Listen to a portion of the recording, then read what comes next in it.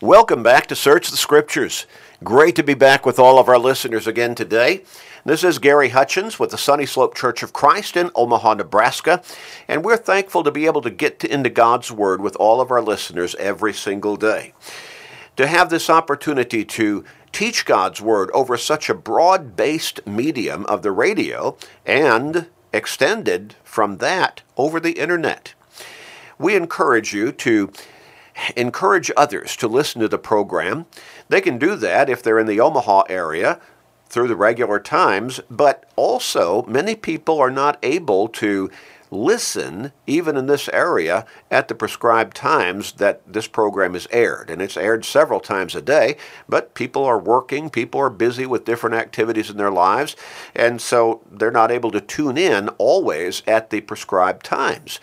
But you can go to our website at churchofchrist.com, churchofchrist.com, and encourage others to do so as well.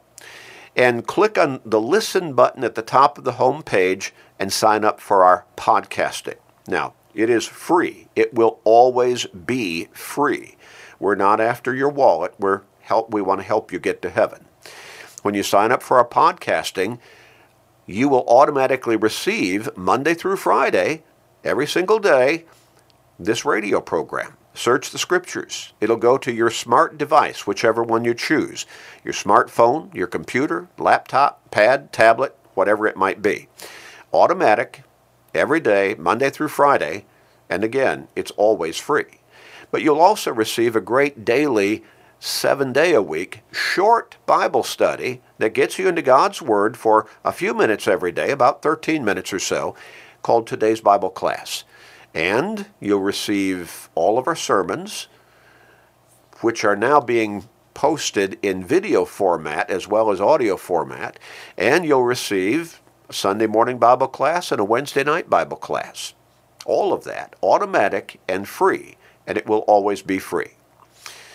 While at our website, churchofchrist.com, you can also download and listen to hundreds of sermons going back years, and you can access hundreds of biblically based and spiritually focused articles that you can read and study through. So great resource, Bible resource materials for your study and your spiritual growth. Now, since faith comes by hearing the Word of God, it is crucial that we get into God's Word so our faith can grow stronger and stronger, and we can come closer and closer to God. And ultimately, our prayer is that you will come to God all the way through Jesus Christ, repenting of your sins, confessing your faith in Jesus openly as God's Son and your Lord and Savior, and being baptized into Him for the remission of your sins. Acts 2 and verse 38. That's our prayer. We want to help you along that line. We want to help you get all the way to heaven. Now, again, encourage other people to take advantage of our website, churchofchrist.com. It's always free, always will be free. We encourage you, if you're in the Omaha area, to come and visit with us, study with us, worship with us, grow spiritually with us in person at the Sunny Slope Church of Christ.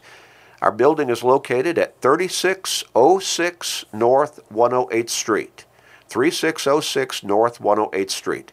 Bible classes begin on Sunday morning at 9:30, followed by worship at 10:30. Midweek Bible classes each Wednesday evening at 6:30. You're welcome to any and all of our services. Come check us out. Study with us. Grow spiritually with us.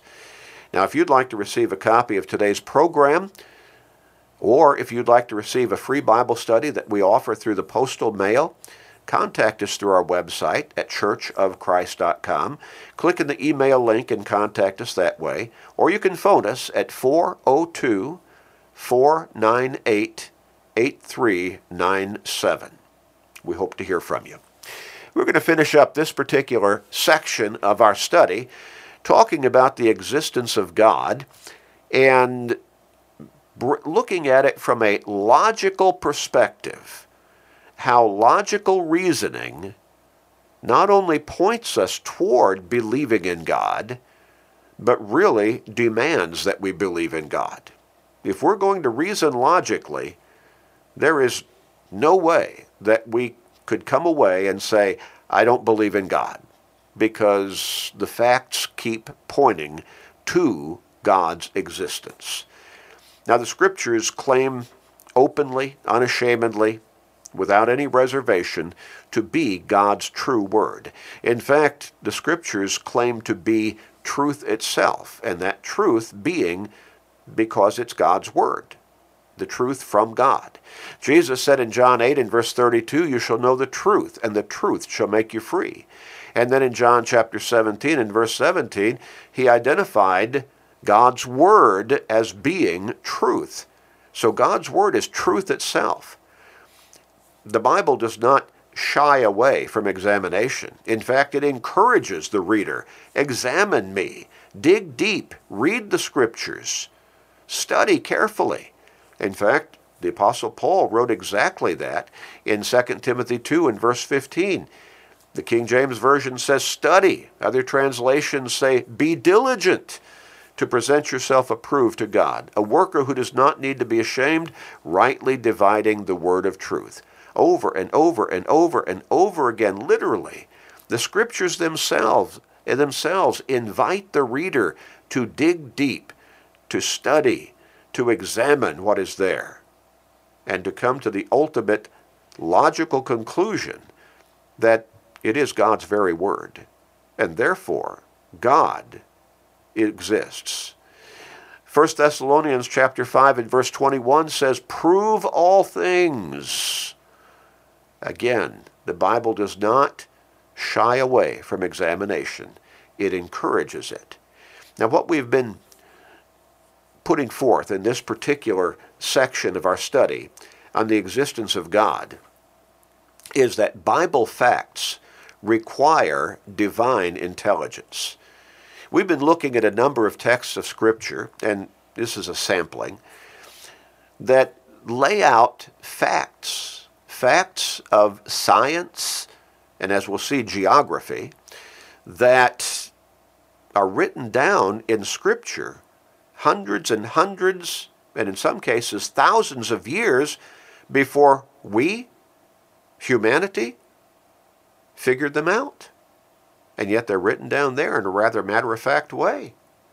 Job chapter 26 and verse 7, he stretches out the north over empty space. He hangs the earth on nothing. Well, that was not the common belief. And again, Job may be the very first book of the Bible that was written. So we're going back to way ancient days. That's not what humanity believed back then. Humanity thought, well, there was this Greek god, a mythological god, obviously did not exist, but that was the belief, named Atlas, and he was holding up the earth on his shoulders. Another ancient belief was that the earth was supported by 4 elephants standing in the back of a giant turtle. Fanciful reasoning, wasn't it? But those were common beliefs of ancient mankind. But Job 26 and verse 7, in very ancient days, says, no, the earth, God hung it on nothing. And we, thousands of years later, came to understand that's exactly right. The earth is this globe hanging in space, in the universe, by virtue of the forces of the universe surrounding it.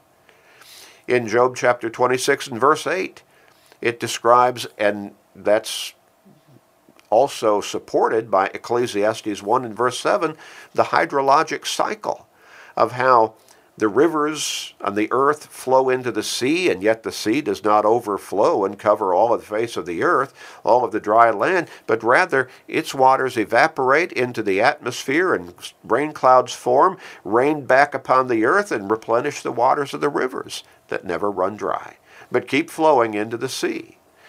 In Job chapter 26 and verse 10, in Isaiah chapter 40, verses 21 and 22, talks about the circular horizon and the circle of the earth, which again, we thought was flat until somewhere around the late 1400s.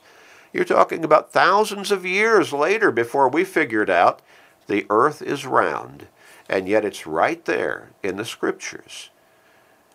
The stars of the universe, Jeremiah 33 and verse 22 says they are innumerable, just as innumerable as the grains of sand on the seashore.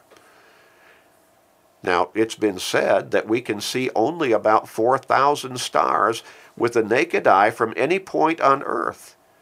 And yet it is estimated that there are 25 sextillion stars in the universe. But who in the world can count them all? But right there in Jeremiah chapter 33 and verse 22, it already said in ancient days that the stars in the universe are innumerable. Innumerable. Well, how did all of those ancient writers, hundreds and hundreds and thousands of years before we came to learn the truths that they were writing down in a rather matter-of-fact way in Scripture, how did they know those truths? How did they write them down? God. It's because they were writing God's Word, and God was writing them to write the very truth on those matters. In Psalm 8 and verse 8, the psalmist wrote, "The birds of the air and the fish of the sea that pass through the paths of the sea." The paths of the seas? You mean the seas have paths? The ocean, it's not just a gradually declining but pretty much level kind of seabed that goes a little deeper and deeper and deeper and then kind of comes up on the other end and it's just kind of static in its formation. No, there are paths in the sea. Something that we did not discover for thousands of years after it was written by the psalmist in Psalm 8 and verse 8. How in the world did that ancient writer know that the sea actually has paths through its depths? It's not concentric seabedding. There are paths that go through it. How did he know that? Because he was guided by God through the Holy Spirit to write the very truth on that matter. It's God's Word. And so these facts, they point us to the logical conclusion we have to believe that these facts laid out hundreds and hundreds and even thousands of years before we came to learn them to be facts. Laid out thousands of years before we came to understand them? That demands a divine intelligence behind the writing of them. Psalm 38 and verse 16. I'm sorry, not Psalm 38, Job 38 and verse 16. Notice what we read. "You've entered the springs of the sea." Or rather, have you entered the springs of the sea? Or have you walked in search of the depths? Springs within the sea? Isn't it just the rivers that flow into the sea that continue to replenish its waters? No, there are springs in the sea. There's a tremendous amount of water in the crust of the earth. There are springs in the sea, just as there are springs in the dry land upon the earth. But we did not know that. We did not know that. Springs and depths of the sea?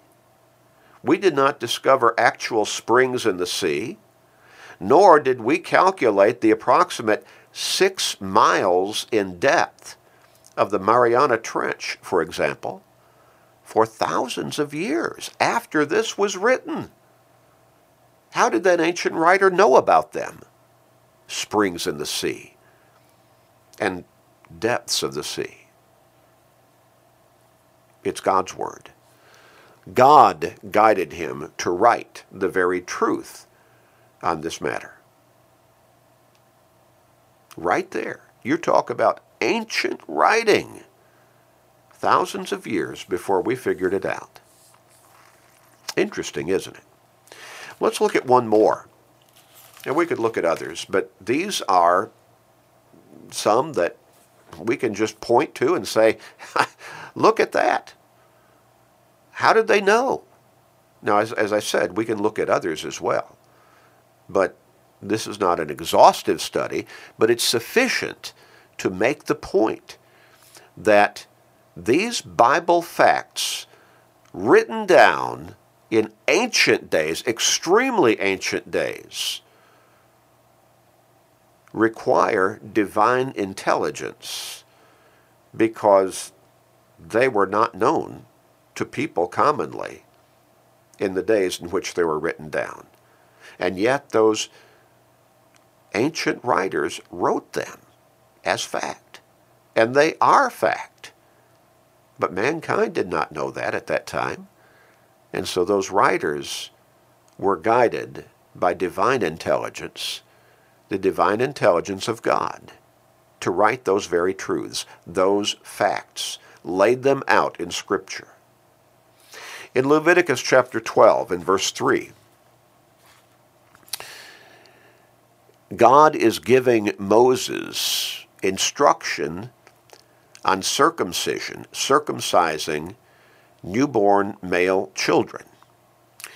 And so he says, on the 8th day, the flesh of his foreskin shall be circumcised. Now, what ought to come to our mind and what we ought to ask by way of questioning is, why did God choose the 8th day? Why didn't he just say, Moses, instruct the people of Israel that when their newborn male children are born, that pretty soon after they're born, they ought to circumcise them. Circumcise the flesh of the foreskin. Why did he specify in the 8th day? Have you ever wondered about that? And have you ever wondered on what day newborn children today are circumcised commonly? Well, circumcision was instructed to be on the 8th day of a male baby's life. We did not learn for thousands of years that vitamin K is at its highest level. Now understand this. We did not learn for thousands of years that vitamin K is at its highest level only on the 8th day after a male child's birth. Did you get that? Vitamin K is at its highest level only on day 8 of a male child's life, making it the optimum day for circumcision because of that factor contributing to blood clotting. How in the world did that ancient writer, writing this approximately around 12 to 1400 years BC, how did he know that? How did he know that? This was instruction from God. God knew that. Mankind didn't know that for thousands of years later. But God knew that. And he instructed that circumcision be performed on the Israelite newborn male babies on the optimum day for that surgery to take place, the 8th day. Over and over and over again, we observe facts that we now recognize as being true. But they were written down in God's Word hundreds and hundreds and even thousands of years before we came to learn that they are facts. We didn't even know about a bunch of them for thousands of years. How did those ancient writers know, as they wrote those texts of Scripture in ancient days. All Scripture is given by inspiration of God. More literally, all Scripture is God-breathed, His very word. 2 Timothy 3 and verse 16. They could write down those facts that undoubtedly even they did not know before God guided them to write them down, because they were being guided by God to write them. Only by divine intelligence, and that's God, could those facts be made known to those ancient writers. The otherwise unknowable factual information contained in God's Word proves God's existence. Those very Bible facts, unknown to mankind when they were written down, but the writers guided by God to write them, and then thousands of years later, we finally learned them as humanity. Those very factual points of information contained in God's Word, from a logical perspective, a logical line of reasoning, proves God's existence. Now, we haven't touched on all of the prophecies fulfilled in exact detail hundreds of years later. That would take too much time for this particular study in this format on the radio. But it's there, over and over and over and over and over and over again. Bible facts require divine knowledge, and that divine knowledge is God. We'll move on to the next section in this study next time. I do hope and I do pray that you are being strengthened in your faith in God through this line of study. Let's pray. Father in heaven, we give you the glory, the honor, the praise, and the thanks.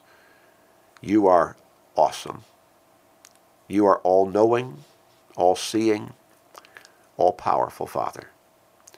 You are gracious, you are loving, you are kind, you are merciful, and you are also a God of judgment.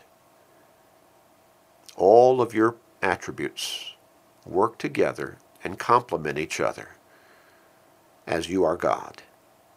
Thank you for revealing such knowledge to us as is communicated in your word. Again, praise be to you.